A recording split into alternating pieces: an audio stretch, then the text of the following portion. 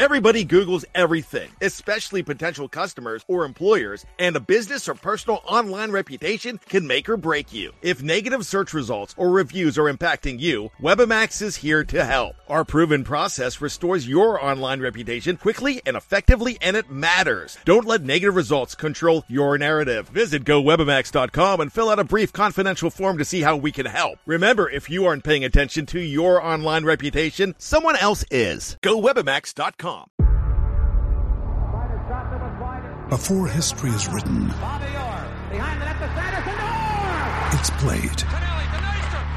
Before it's frozen in time, it's fought one shift at a time. Before it's etched in silver, it's carved in ice. What happens next will last forever. The Stanley Cup Final on ABC and ESPN Plus begins Saturday. We took it all. We brought them to our land. An endless night, ember hot and icy cold. The rage of the earth. We made this curse. Carved it in the blood on our backs. We did not see. We could not, but she did. And in the end, what will I become? Senua's Saga. Hellblade 2. Play it now with Game Pass. Anatomy of an ad. Subconsciously trigger emotions through music. Perfect. Define an opportunity. Imagine talking to millions of people across the U.S. like I am now. Identify a problem. Creating an audio ad is time-consuming. Offer a solution. Utilize cutting-edge AI. Imagine creating all that in under 30 seconds. Well, we did to create this ad. To learn more about AI in the audio industry, download the white paper from audiostack.ai.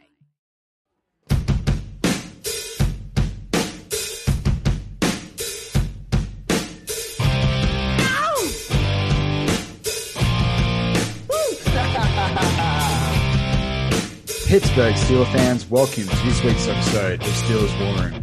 I'm your host of this week's show, Matt Peverill, and I look to put you in the shoes of Mike Tomlin, Kevin Colbert, Omar Khan, as they look to navigate what's a really interesting off-season this year, where we've got obviously the COVID impacts on the salary cap. The draft is more important than ever. There's more unknowns about every prospect in the draft. So, this, as for regular listeners of this show, this War Room, we look to cover everything free agent, salary cap related, as well as give you an idea of who might the Steelers draft.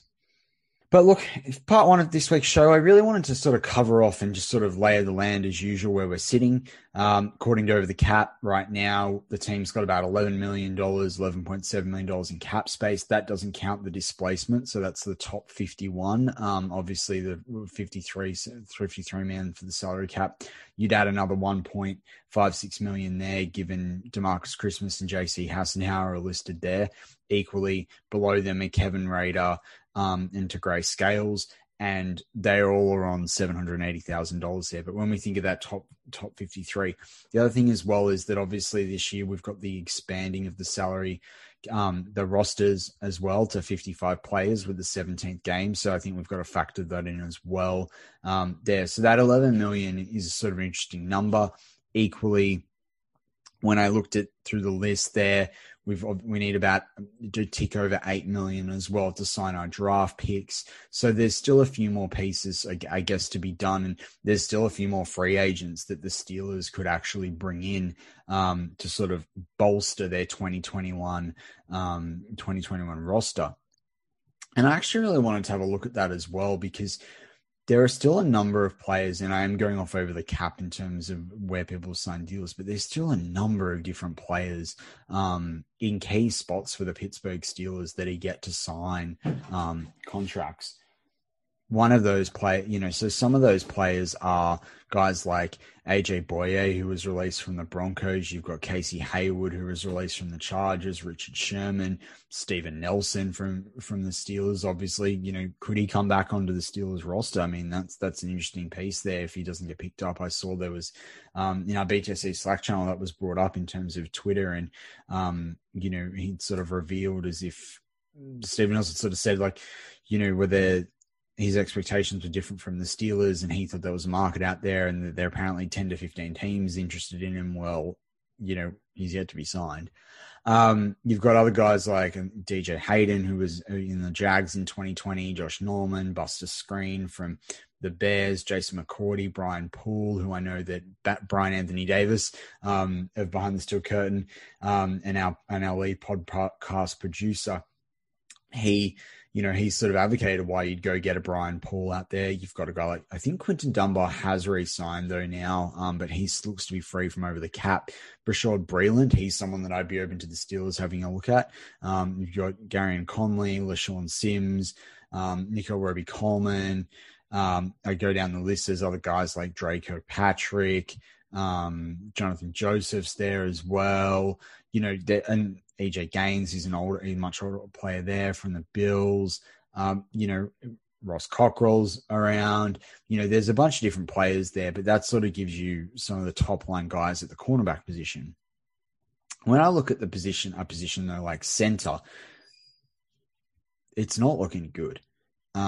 You've got Austin Reeder there from the Chiefs. We know that he didn't do a hell of a lot. We saw Austin Blythe sign with the Chiefs. Obviously, I've been really big on him through these podcasts and through Steelers Touchdown Under, which if you don't listen to that, that's a live YouTube show that goes live at about 5 or now daylight saving, ending in Australia, 6 p.m. Eastern time on a Saturday evening. That's live on YouTube with my co-host Mark Davison. But I've talked about Austin Blythe there. I've battered the BTSC Slack channels in terms of those guys, but there's not a lot of centers available in free agency at the moment that are proven, tried, tested. And a guy that maybe the Steelers could look to would be a Russell Bodine, who played on the Lions, AQ Shipley as well, who I think was the backup there at the Buccaneers. They're probably the best guys that are sort of sitting there at the moment, unless you're going to get a guard that you're going to convert. So, whether the Steelers need to be drafting a center in this year's draft, and hopefully it's not in round 1, that's going to be the challenge. But they've certainly missed out on a few guys. Obviously, there's a bunch of players you can still trade for as well. But the Steelers are in this position now where they're in need. And I guess when you look at if you're going to even do a trade, they're in the position where another team can sort of take advantage of that, or they're coming from a lower negotiating or bargaining spot. From that perspective, even still, when I look at the linebacking unit as well there, and obviously this is an interesting piece, do they bring back someone like a Vince Williams? Avery Williamson hasn't signed anywhere. Quan Alexander was released from the Saints. He's probably out of their price range. KJ Wright as well. You've got that guys like, I think LJ Fort's been picked up, or he's signing a contract. With I think Washington potentially, but when I saw that, but that's yet to be finalized. It's going to be really interesting to see which sort of linebackers are sitting there. You've got guys like Shaquem Griffin or Malik Jefferson that are still sitting there. I know I'd mentioned Denzel Perryman. Could we go after him? As sort of a bit more of a thumper. He's been signed as well. So he's someone that's missing that I'd mentioned earlier on in this off season. He signed with the Panthers. So, there are a lot of these guys off the board as well. Michael Kendricks, who I think's now been, who was, obviously ex Cleveland and Seahawks. And then he had the litigation against him for tax fraud. Then he ended up playing, he was on the Washington roster for 2020. He's still sitting there, and I think he's certainly available. Do you want to bring in a character like that? A guy that I think could be an answer for the Steelers there to be supportive would be a Patrick Onwuasor from the Jets. And I know that I probably pronounced his last name wrong there, but that's the interesting piece in terms of I'm just looking at a couple of key positions that we know the Steelers need some depth with that are open, in terms of who they might draft, and from that perspective, I mean, when you look at the edge rushing position as well, guys like Melvin Ingram, Quan Alexander's listed there as well from the outside perspective, but Javion Clowney, Ryan Kerrigan, who's more of a, in 3-4, he's going to be more of a defensive end potentially. You can use him in that way, or you can use him outside linebacker. He's pretty versatile. Guys like Justin Houston, Olivier Vernon, those sorts of guys are sitting out there at the moment. And, again, this is an area that the Steelers are going to need some backup with. Everson Griffin, Bruce Irvin, Alex Okafor. They're the sorts of guys there that, have are technically available. But whether the Steelers are going to invest any more cap room into this, and maybe they just draft backups, they've got young guys that can prove themselves, they can get an idea of what those guys look like. That's going to be the question. The other interesting piece of information that I saw this week as well when it comes to the Steelers, which I think it's worth mentioning, is definitely around the fact that the Steelers have brought in 4 free agent signings in addition to the roster that weren't re-signings. So that's 4 different additions. The average age of those is actually 28.25. So, 28.25. So that's, 28 and a quarter. But the average roster age right now, believe it or not, for the Pittsburgh Steelers coming into the free agency was actually 26.25. So, or 26 and a quarter. That's pretty young when we look at some of the other teams, to give you perspective as well, to give you some perspective on what that looks like across the rest of the league.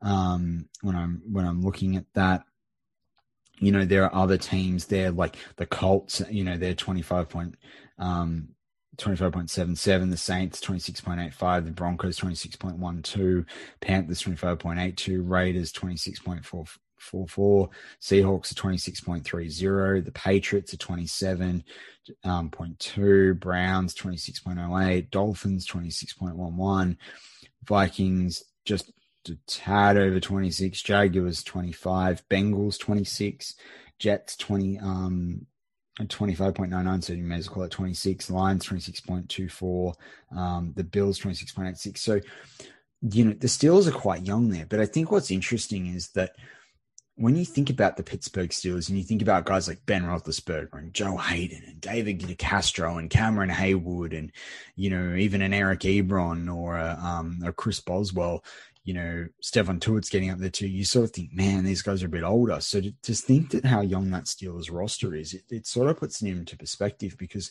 whilst we've signed some older free agents, we really aren't, a dad's army situation that I know it's a sport term that we've used, and I think it is used in the US as well, but we certainly use a lot amongst Aussie support there as well. So just an interesting perspective from that sort of situation. The other thing that I thought was really interesting as well is the use this offseason, and we might look at this as we go through War Room, particularly even after the draft, depending on what we might do with this podcast. But, is how teams using the signing bonus to manage the salary cap. And Over the Cap wrote an article this week about it. And they basically sort of said that it's been used more than usual, which you'd expect given it's a way of managing the salary cap with COVID-19. And they looked at some of the top teams that have done this. And basically it's like how teams can defer some of this spending to the years between 2022 and 2026. And what they can put on the books that's not prorated compared to the amount that is prorated.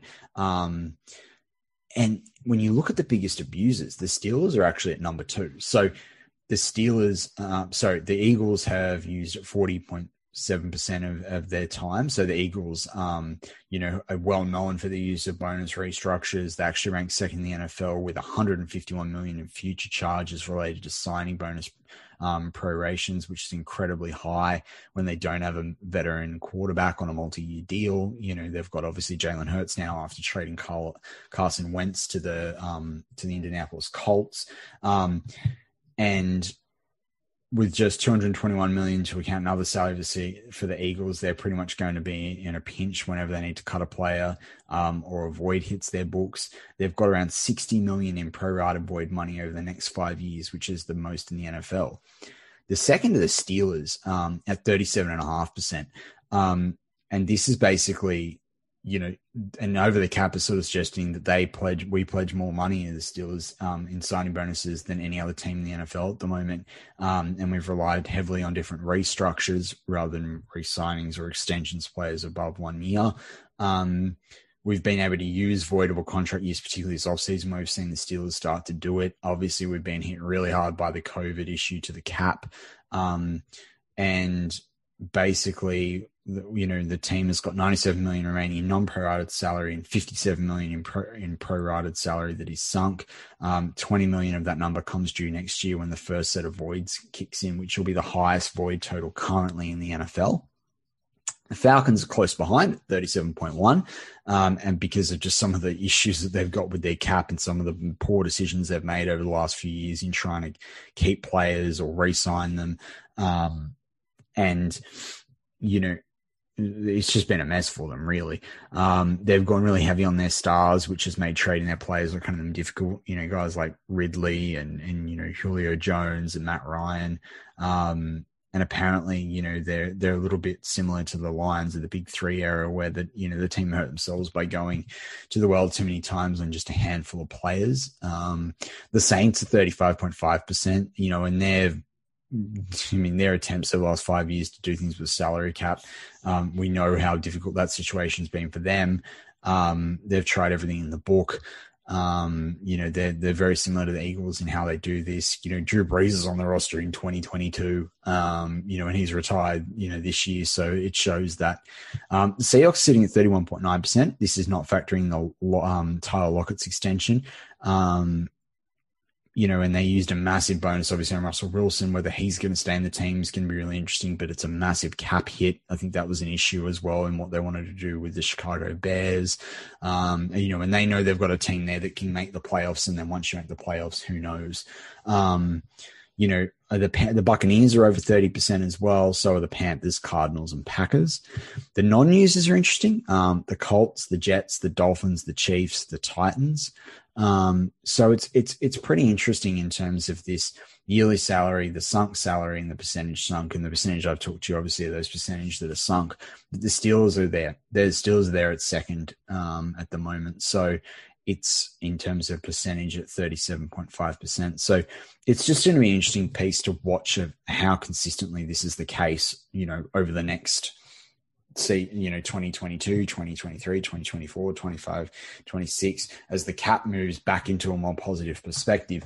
Where do we sit in terms of what we're doing with voidable years? Is it just what we're using to get through this period if the Steelers don't want to move to this point of restructuring players that have more than 1 year left on their contract? Is this the way they're going to manage it?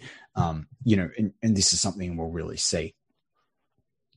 But look, with that wraps up part one of, or the first part of Steelers War Room for this week. In part two, I'm going to look at a few more players the Steelers could be drafting, particularly in one of those key positions that I just mentioned before. So stay tuned for that through the break.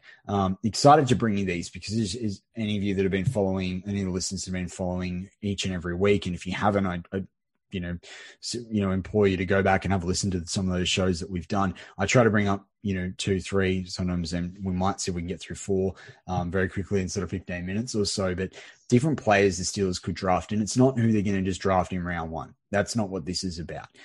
This is about is who are the players the Steelers could actually draft? Who are those players that fill key needs? Yes, I look at some of the big guys each week, but it's not necessarily about, solely about who those guys are that could be that round 1 pick. Obviously, as we get close to the draft, I will look at that. But yeah, that's where it's sitting at the moment.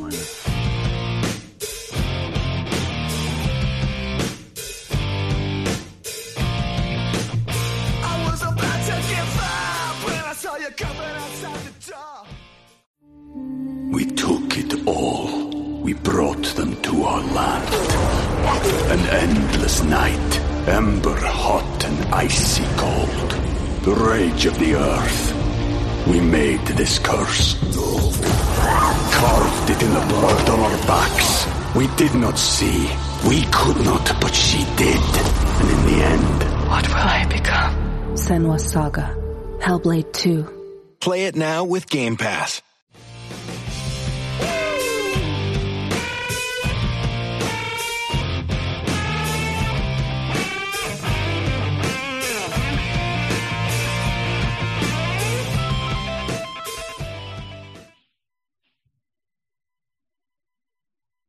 And we're back on Steelers War Room.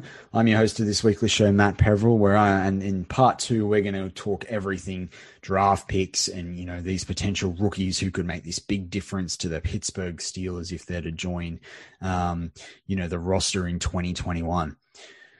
So before I kick off, as I kick this off, one interesting thing is, as I was sort of sitting there after dinner, before, because everyone knows that I record this podcast on a Wednesday night, Australian time, comes to you guys live late up Wednesday afternoon and Wednesday evening, in the US. So within less than 24 hours, we're able to turn this around. It's really important I put that timestamp there, and particularly when we had free agency break and what have you. But I was sitting there and I got a notification on Facebook. I'd logged in there. Sometimes it's really only a news feed for me. I'm not really on there from a social perspective. And I saw a mock draft from CBS, which suggested the Steelers, do a trade. They end up trading with Miami at 18 and picking up Trey Lance, who falls that far because he's, the biggest, he's needing the most native development out of those top tier quarterbacks. Interesting there as well for those keeping score at home. Mac Jones gets picked by the Detroit Lions. By the Washington football team that traded with the Detroit Lions. I personally think he's going at number 3 right now to San Francisco. But in this mock draft, it went Trevor Lawrence 1, Zach Wilson 2 to the Jets, Justin Fields to San Francisco, Kyle Pitts to Florida. Kyle Pitts from Florida to the Atlanta Falcons, Jamar Chase to the Bengals, not Penei Sewell. Jalen Waddle to Miami, Mac Jones, as I mentioned before, to Alabama, Penei Sewell to Oregon. Now that's very interesting. From Oregon to Carolina. Now that's very interesting. Particularly, I think they re-signed their key tackle in this year's free agency was Taylor Monton, and they picked up his franchise tag at an current average value of $13.754 million. So if you get Penei Sewell, you pretty much set yourself up there. You put Penei Sewell in at left tackle, and then you go right tackle there. That's an interesting pick.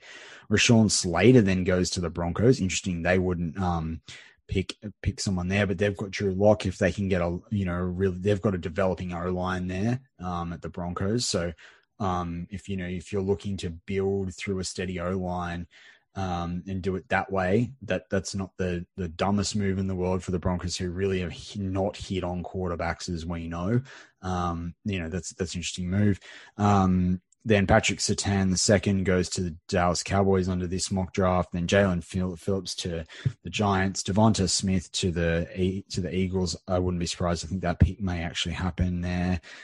Christian Darrisaw to the Chargers, Kwity Paye to Minnesota, J.C. Horn to the New England Patriots, Elijah Vera Tucker to the Cardinals, Micah Parsons to the Raiders. I can see that pick happening with Gruden.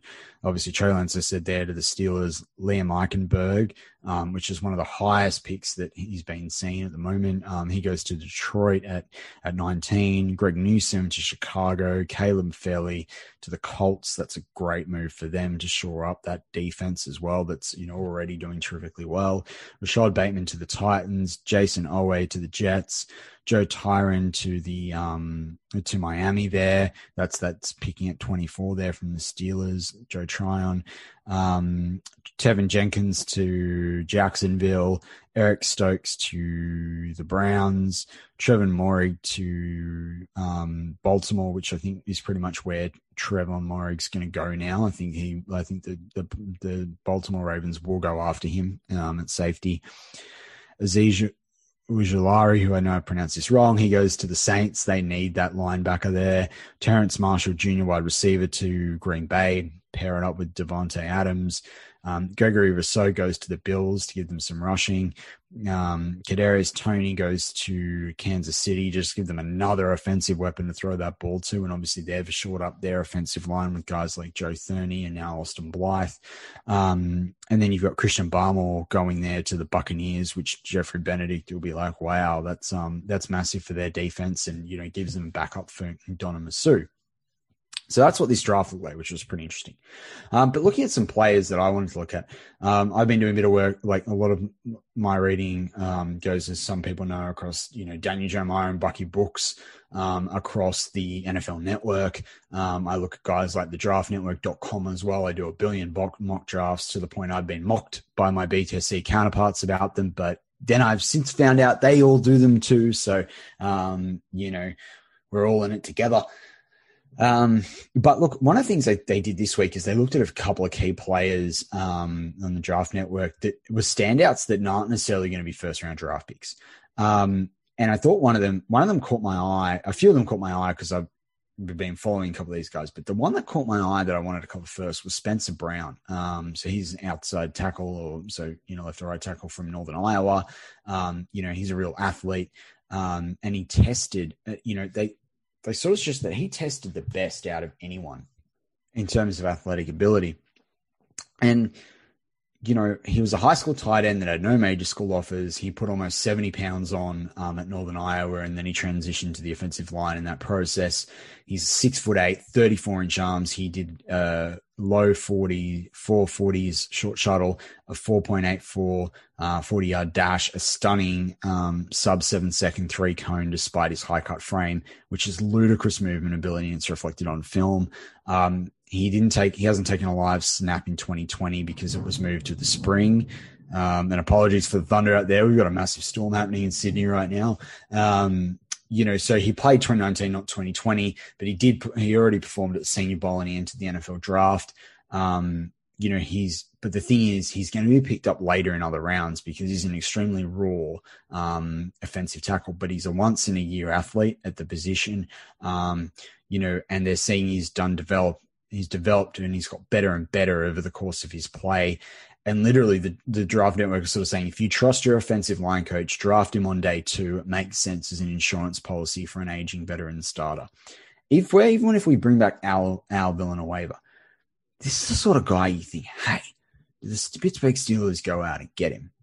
And the other thing too is, when I look at the NFL.com, when I look at sort of some of their the scouting on them as well, obviously they've got those grades that start at 8 and finish at a no grade, but really it's an 8 and finishes about like a 5. He's sitting there as like a 6.25. So he's between a good backup and someone that's a starter within their first 2 seasons. They've got him there at 6'9" at 314 pounds. He was an all-state pick, all-state pickup, coming out, of high school there. He caught 7 touchdown passes and 17 quarterback sacks. So you see that athleticism that I mentioned before. He started 12-13 games in 2018 at right tackle. And then he was a 14-game starter at All Missouri Valley Football Conference when he was playing there at Northern Iowa. Obviously there was that issue with he didn't play 2020. He's a towering tackle prospect with hands, feet, and length in place to become a quality pass protector at the next level. Despite playing his entire career at right tackle at Northern Iowa, he could do well on the left side if a team wants to put him there due to his athleticism. He's packed on weight and muscle. His senior ball practice showed there's a bit of work to do in his core strength and his center of gravity. Well, center of gravity when you're 6'8" or 9 is pretty high. But that becomes harder. Obviously the taller you are, the harder that course becomes. But more important too with things like backs, the taller you are as well, you can have a lot of back injuries. So it's really important for them there. Slippery athletes with good length will trouble him early and maybe beyond, but he's an above average hand fighter with a variety of pass sets that he can utilize, and this should help him as an eventual starter with an early swing tackle value. Some of the strengths: excellent lean mass despite adding 70 to 100 pounds since high school. He's proportionally built with room to get even bigger, believe it or not, and by that we mean more mass. Loyal, team-first mentality, natural bender with impressive athletic ability, foot agility and explosiveness to make all the move blocks, works at coming off with good pad level despite his height, accelerates into the block and immediately runs feet with vigor. He's an all-day block finisher who's hungry for pancakes. His pass pro hips and feet of an early round pick. Good recognition of late add-ons, looking to blitz, basketball feet to mirror in all directions. I like that idea of quick feet. And if he's got basketball feet, he's got good footwork. Everyone knows basketball is about footwork. From what I know about the offensive line, equally it's about footwork. It's about your stance. So that's awesome to hear, and quick feet too. Above average feel for feints and hand fighting, quality resets taken from losing position to a winning position. He flashes the talent to throw a variety of protection looks at pass rushes. So he's versatile as well. Weaknesses: there's not too many here, but it's opponents often get under his pads due to his high center of gravity. You can't blame the guy because he's tall. Better blocking on angles than heads up. His missed blocks usually due to footwork issues. So interesting, we talked about those footwork where he's got the quick feet, but there are still issues there with them. Narrow drive base can get him tossed by power. His second level climbs can lack control at times. Well, quite frankly, we didn't see the Pittsburgh Steelers go forward at all at the second level. So the fact he's even getting there, I think, is a plus. Oversets really hurt him against James Madison. With the pass slides can get uneven. Needs to eliminate forward leaning into punch to avoid push-pull moves. Doesn't stay square for long as he needs to in some pass sets. So that's something that'll be important. But again, if he can hold on to guys, he might be able to get away a little bit of that. They were sort of saying he could have transferred to a Power 5 school once he knew they weren't going to play football this year, but he wanted to stay to Northern Iowa out of loyalty. This was a national scout for an AFC team who said, I love that. I love his intensity, his quickness, and I love the potential.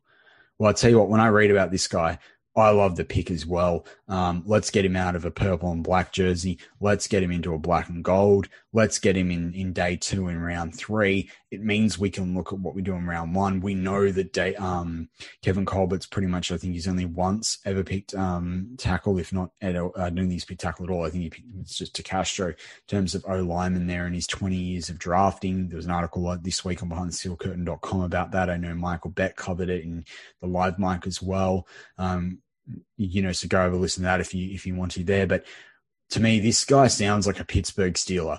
Big, loyal, athletic, a little bit raw, but we've got a great offensive line coach in Clem. I back Clem. Look at what we've been able to do with guys like Zach Panner, even Chooks. You might not like Chooks, but he stood up there against a tough LA team in 2019 in terms of that defensive line, and held up there with a Mason Rudolph sitting there, stand behind, at quarterback. So this is a guy, Spencer Brown, look at his name. Even if the Steelers don't get him, whether another team can't develop him, then we can pick him up. But whoever he goes to, I think he's going to make an impact. So look there for Spencer Brown.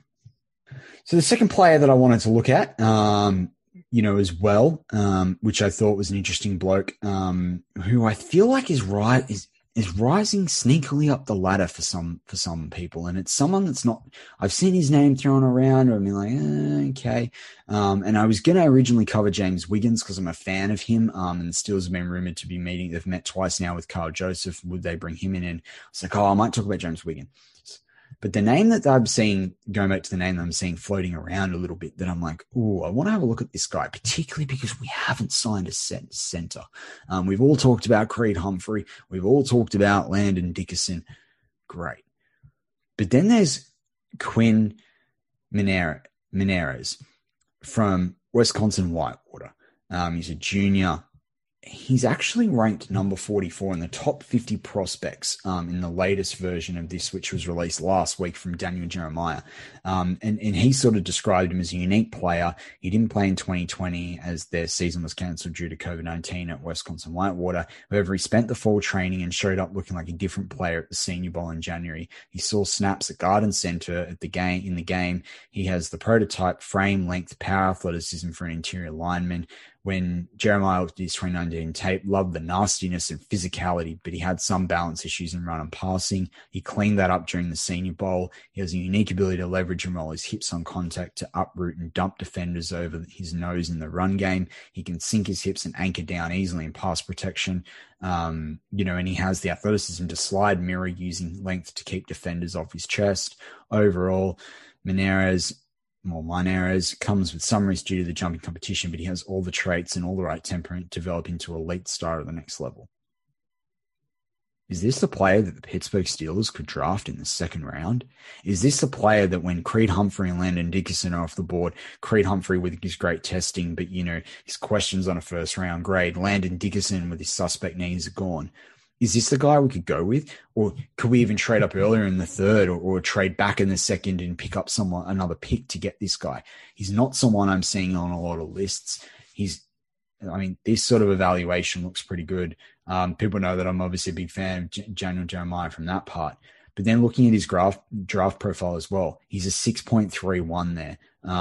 So that's someone that's already a starter in their first 2 seasons. The Steelers need a center there. He's 6'3", he's 320 pounds. His arms are 33.375 inches, hands at 10 inches if you're into all that. You know, I know we judge that on quarterbacks a lot. You know, these bio, he's always been a pro prospect. He was, you know, Wisconsin Whitewater, an ultra successful Division III program, 6 national titles, 4 runner-up finishes from 2005 to 2019. He declared for the draft in December. The Warhawks did not play in the fall due to COVID-19. He went to the Senior Bowl. He emerged as a standout. He was a first-team All-American in 2019 for the Division III. He started all 15 games at left guard. He attained first-team All-Wisconsin Intercollegiate Athlete Conference status after starting 14 games at left guard. The honorable mention All-State Offensive and Defensive Lineman standout of Hartford, Wisconsin, redshirted in 2017 and played in 2 contests as a reserve. You know, he has definitely improved as he's got, you know, into this Senior Bowl. So even though he didn't play in 2020, he's done a lot of work. Strengths above average length and hand size as a center. Strong week of Senior Bowl practices where they're put through more pro style, you know, practices and schemes. Former wrestler with premium core strength. Maybe he could teach something to Spencer Brown. Operates with good knee bend and wide sturdy base. Leverage and leg drive to push flesh around. Outstanding improvement as a block finisher since his 2019 tape. Effective hand flashes to keep rushers guessing, able to throw punches in flurries, athleticism to work down the field in the screen game. That's something that, you know, we might see out of Matt Canada offense. Strong hands to latch in and cinch up the block. Adequate lateral movement to mirror the rush. Weaknesses, and this is one of the fewest I've seen from offensive linemen in these profiles. Needs to improve footwork into block fits. A little too much forward lean off the snap and in his first contact. Can improve bringing feet with him in settle steps. Level of speed and competition might mean a bit of an adjustment period. But, hey, you've got whatever you say. They do have BJ Finney and they do have JC Hassenauer there to, you know, manage those snaps. You know, average getting to proper landmarks on the second level. Plays a power game but will need to add a level of finesse and patience. Doesn't this sound like a guy that Pittsburgh Steelers could draft? Again, he was in a bit of purple. We need to get him out of there. You know, when I looked at other negatives as well, you know, the positives, you know, outweigh these. You know, people have said he's a dominant school blocker. He keeps his feet moving, works his hands, blocks with nasty attitude, shows the ability to adjust and pick up blitzes or speed rushes. You know, that if that keeps Ben upright, all the merrier. Keeps his head on a swivel and is smart and tough. Negatives were on this particular other profile were top heavy, not effective in motion, not a true zone blocking lineman. So that's interesting. But with how much the Steelers are, you know, passing, and you think about Ben Roethlisberger, that's all he needs to do really here. His NFL draft stock is, you know, even though he's a great prospect, has been a bit lower than what some might expect. You know, and it's competition. Everyone's really, you know, concerned about whether that's competition. But if you're going to back a guy like Trey Lance or Zach Wilson, why don't you back this guy on a day 2 or very early on day 3? You know, if he's available on day 3, the Steelers should, as far as I'm concerned, you know, trade different future picks, bring him in. You know, guys like Alex Marpet have done well, you know, from a similar position and similar in terms of where they've come from in college. You know, he could really do some things. You know, I know that New York Jets and Houston Texans and the Bengals are people that have teams that have selections early in round 4. They might go after him, but I just sort of think, you know, do you get a Spencer Brown on day 2? You know, do you get this guy in round 2 or 3? You know, these are the sorts of things we need to think about. But when I look at tackle where we still have a need, when I look at center where we still have a need, Quinn Meinerz, Spencer Brown, let's bring him in. Let's make him Steelers. We know the Steelers draft, you know, on best player available or an option to fill a need, but they look at, you know, filling those through things like free agency and you know, cut price guys, re-signing key guys. These are 2 players that can make a difference. They're not going to be round 1 picks. They might be surprised at round 2 at pick 55, but they're probably round 3 and 4. But they could be those starters, and we know the Steelers can turn 3rd and 4th round, definitely 2nd round picks into quality starters. Let's see it happen. But when we say let's see it happen, we've got a couple more, you know, about 3 more weeks to go till we see that. So look, that wraps up another episode of Steelers War Room. We're motoring through these. We're getting, I can't believe we're, only a few podcasts off, doing it right before the NFL draft. Really interesting to see the different narratives come out. I'm really enjoying getting to cover these players, you're just trying not to, fall in love with some of these players, as Dave Schofield likes to point out, can be the issue. But whether you're interested in terms of the free agents we're picking up or the draft picks we might go after, BehindTheSteelCurtain.com is your one-stop shop for all things Pittsburgh Steelers. This is a podcast of BTSC. In case you missed it, I'm sure you didn't. Follow us on all our great shows, anything black and gold Pittsburgh Steelers. And with that, enjoy your evening.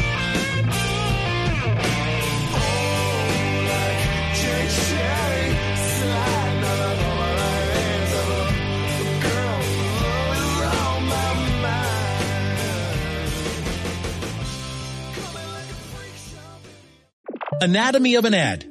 Subconsciously trigger emotions through music. Perfect. Define an opportunity. Imagine talking to millions of people across the U.S. like I am now. Identify a problem. Creating an audio ad is time-consuming. Offer a solution. Utilize cutting-edge AI. Imagine creating all that in under 30 seconds. Well, we did to create this ad. To learn more about AI in the audio industry, download the white paper from audiostack.ai. Anatomy of an ad. Subconsciously trigger emotions through music. Perfect. Define an opportunity. Imagine talking to millions of people across the U.S. like I am now. Identify a problem. Creating an audio ad is time-consuming. Offer a solution. Utilize cutting-edge AI. Imagine creating all that in under 30 seconds. Well, we did to create this ad. To learn more about AI in the audio industry, download the white paper from audiostack.ai. Anatomy of an ad. Subconsciously trigger emotions through music. Perfect. Define an opportunity. Imagine talking to millions of people across the U.S. like I am now. Identify a problem. Creating an audio ad is time-consuming. Offer a solution. Utilize cutting-edge AI. Imagine creating all that in under 30 seconds. Well, we did to create this ad. To learn more about AI in the audio industry, download the white paper from audiostack.ai. Anatomy of an ad. Subconsciously trigger emotions through music. Perfect. Define an opportunity. Imagine talking to millions of people across the U.S. like I am now. Identify a problem. Creating an audio ad is time-consuming. Offer a solution. Utilize cutting-edge AI. Imagine creating all that in under 30 seconds. Well, we did to create this ad. To learn more about AI in the audio industry, download the white paper from audiostack.ai.